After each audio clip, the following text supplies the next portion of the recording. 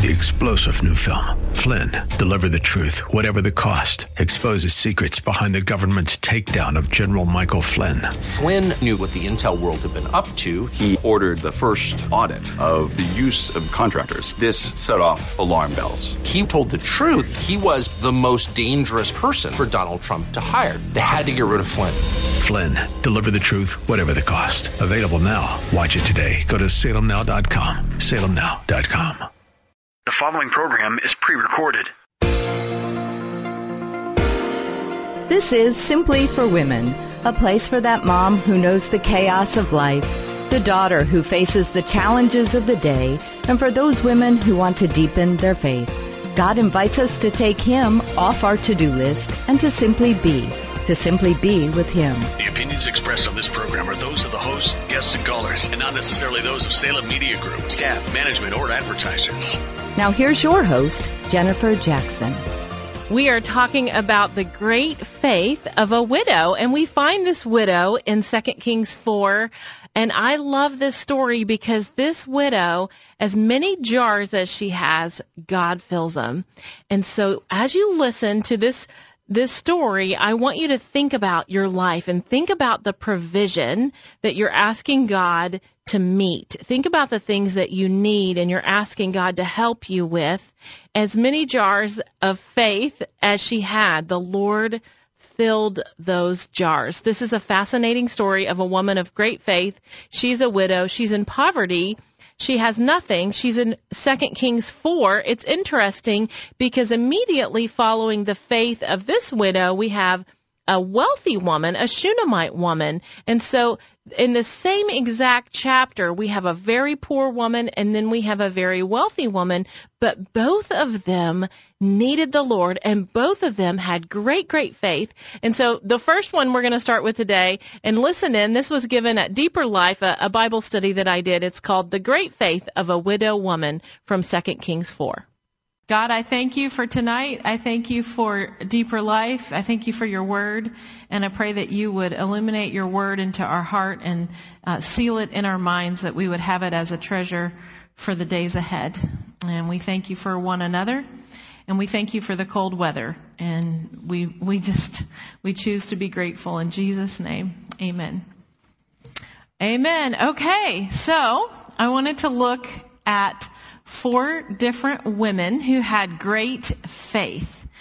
And I have a question for you before we begin. What are you believing God to do? What are you believing God for in great faith to do in your life? What are you believing in great faith for God to do in your ministry, in your family, in your body, in your community, in your state, in your nation? What are you believing? What is going to take really great faith to believe God for? So just be thinking about that, because all 4 of these women, it took great faith for them to accomplish what they accomplished. And so I have a little pattern here, and I want us to, we won't read all of their stories, but I will start with a widow. And she is found in 2 Kings 4. And what's really interesting about this is 2 Kings 4 starts with a widow woman who is very poor. And they have this example of great faith. And then it's going to shift to a very wealthy woman, the Shunammite woman. So it's kind of interesting how they're contrasted so quickly together. I think that sometimes we think, well, I would have more faith if I had more resources, right? If I had more resources, sure, I could believe God for anything. Well, we see with the widow, she did not have the resources, but she had great faith. So I want to quickly read you the story. It's in 2 Kings 4, 1-7. It's called The Widow's Olive Oil. And it says, the wife of a man from the company of the prophets cried out to Elisha, your servant, my husband, is dead, and you know he revered the Lord, but now his creditor is coming to take my 2 boys as his slaves. Elisha replied to her, how can I help you? Tell me, what do you have in your house? Your servant has nothing there at all, she said, except a small jar of olive oil. Elisha said, go around and ask all your neighbors for empty jars. Don't ask for just a few. Then go inside and shut the door behind you and your sons. Pour oil into all the jars, and as each is filled, put it to one side." She left him, shut the door behind her and her sons. They brought the jars to her, and she kept pouring. When all the jars were full, she said to her son, "Bring me another one." But he replied, "There is no jar left," and the oil stopped flowing. She went and told the man of God, and he said, "Go, sell the oil and pay your debts. You and your sons can live on what is left." I think some fascinating things about this story is that under Mosaic law, if someone owed a debt and they couldn't pay it, they can come after your children. And so her husband, before he died, he may have done okay in business, but he had not planned for his death, and he had not planned for his family to have enough to live on with his death. So there was a real problem there. What they would do is they would take the family as slaves, and then in the year of Jubilee, which is every 7 years when all the debts are erased in Israel, they would let them come home. And so this was a very real fear that she had. And another interesting fun fact about this story is that this olive oil, this oil jar, in Hebrew, it's a small flask of oil. So the one that she had originally, it was actually a small vessel of anointing oil, which would have been for anointing the body. So when she said, "I only have one vessel," that's what she actually had. And so that's interesting too. But so many fun things that we can look at this story. You know, I think that we have to expect God's mercies and expect God's miracles, and that's part of Elisha. He did that, didn't he? Elisha always expected great wonders of God, and he is the one prophet who asked for a double portion of God's anointing. So that's kind of really neat to think about that with Elisha. So on your next page of notes, I gave us a pattern here that I thought we would look at all of these women and look through this same pattern. She had a problem. And so what was her problem? Her problem was that her husband had died. And when you are a widow in that time, and without proper preparation, the secondary problem she had is that she had poverty. So she had these mouths to feed, and she had no money.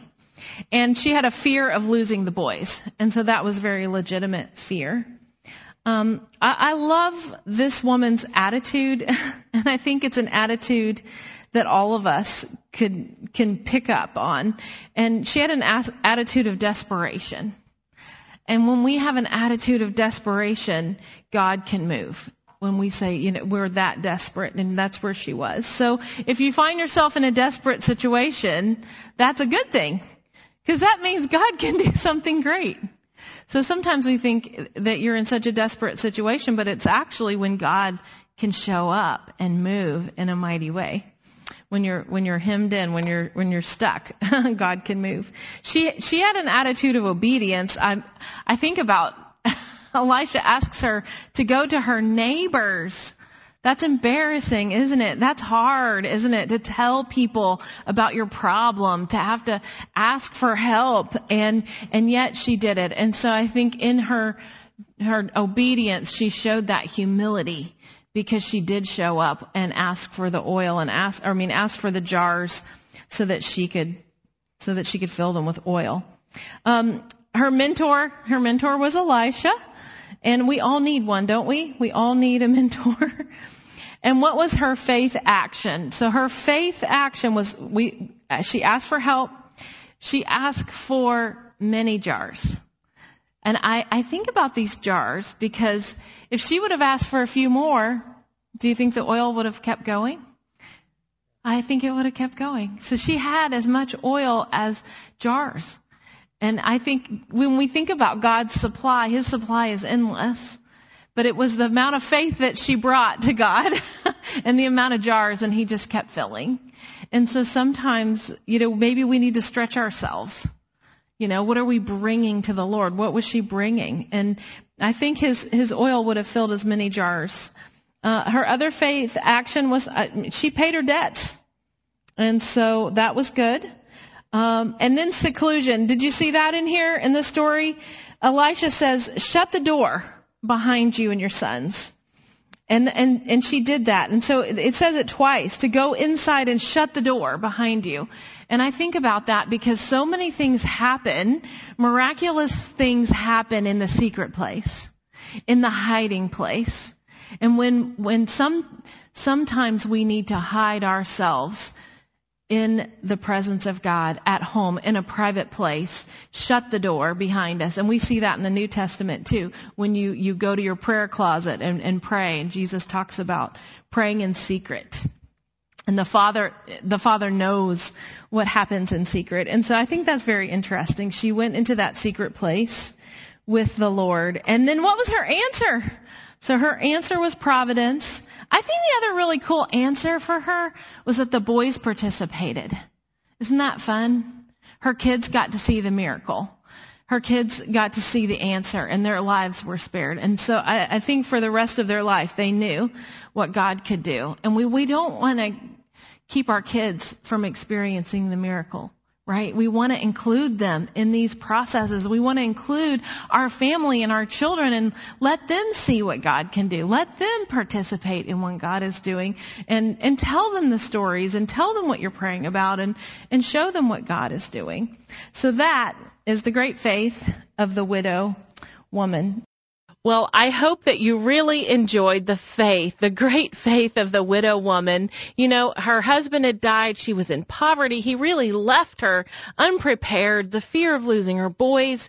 And she just had such an attitude, didn't she, of desperation, of humility, of obedience. And I love her mentor, Elisha. On our next episode, we're going to talk about Elisha again and the great faith of a Shunammite woman. She was a wealthy woman. And I think for me, with the widow, is seeing day after jar after jar.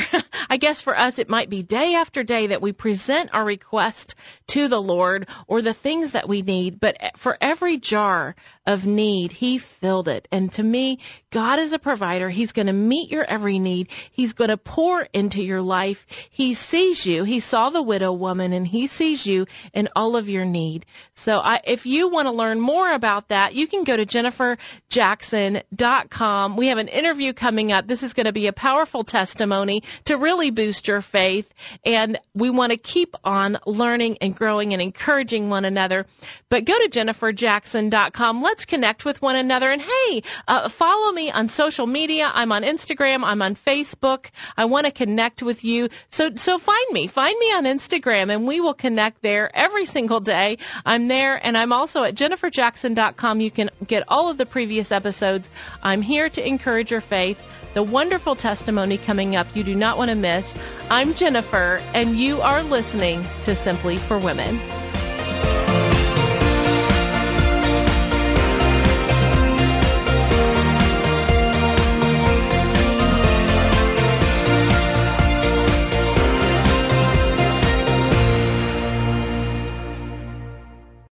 Three-star General Michael J. Flynn, head of the Pentagon Intelligence Agency, knew all the government's dirty secrets. He was one of the most respected generals in the military. Flynn knew what the intel world had been up to. He understood its funding. He ordered the first audit of the use of contractors. This set off alarm bells. The explosive new documentary, Flynn, Deliver the Truth, Whatever the Cost, uncovers the facts behind this scandal. Flynn told the truth. He was the most dangerous person for Donald Trump to hire. I find out the worst enemy that I'm going to face in my life is right here in America. They took my assessment and they wanted me to change it. And I was like, I'm not changing it. They had to get rid of Flynn. With in-depth interviews, archival footage, and never-before-seen personal records of the man behind the headlines. I just felt like I was drowning. Flynn, Deliver the Truth, Whatever the Cost. Available now. Watch it today. Go to salemnow.com. salemnow.com.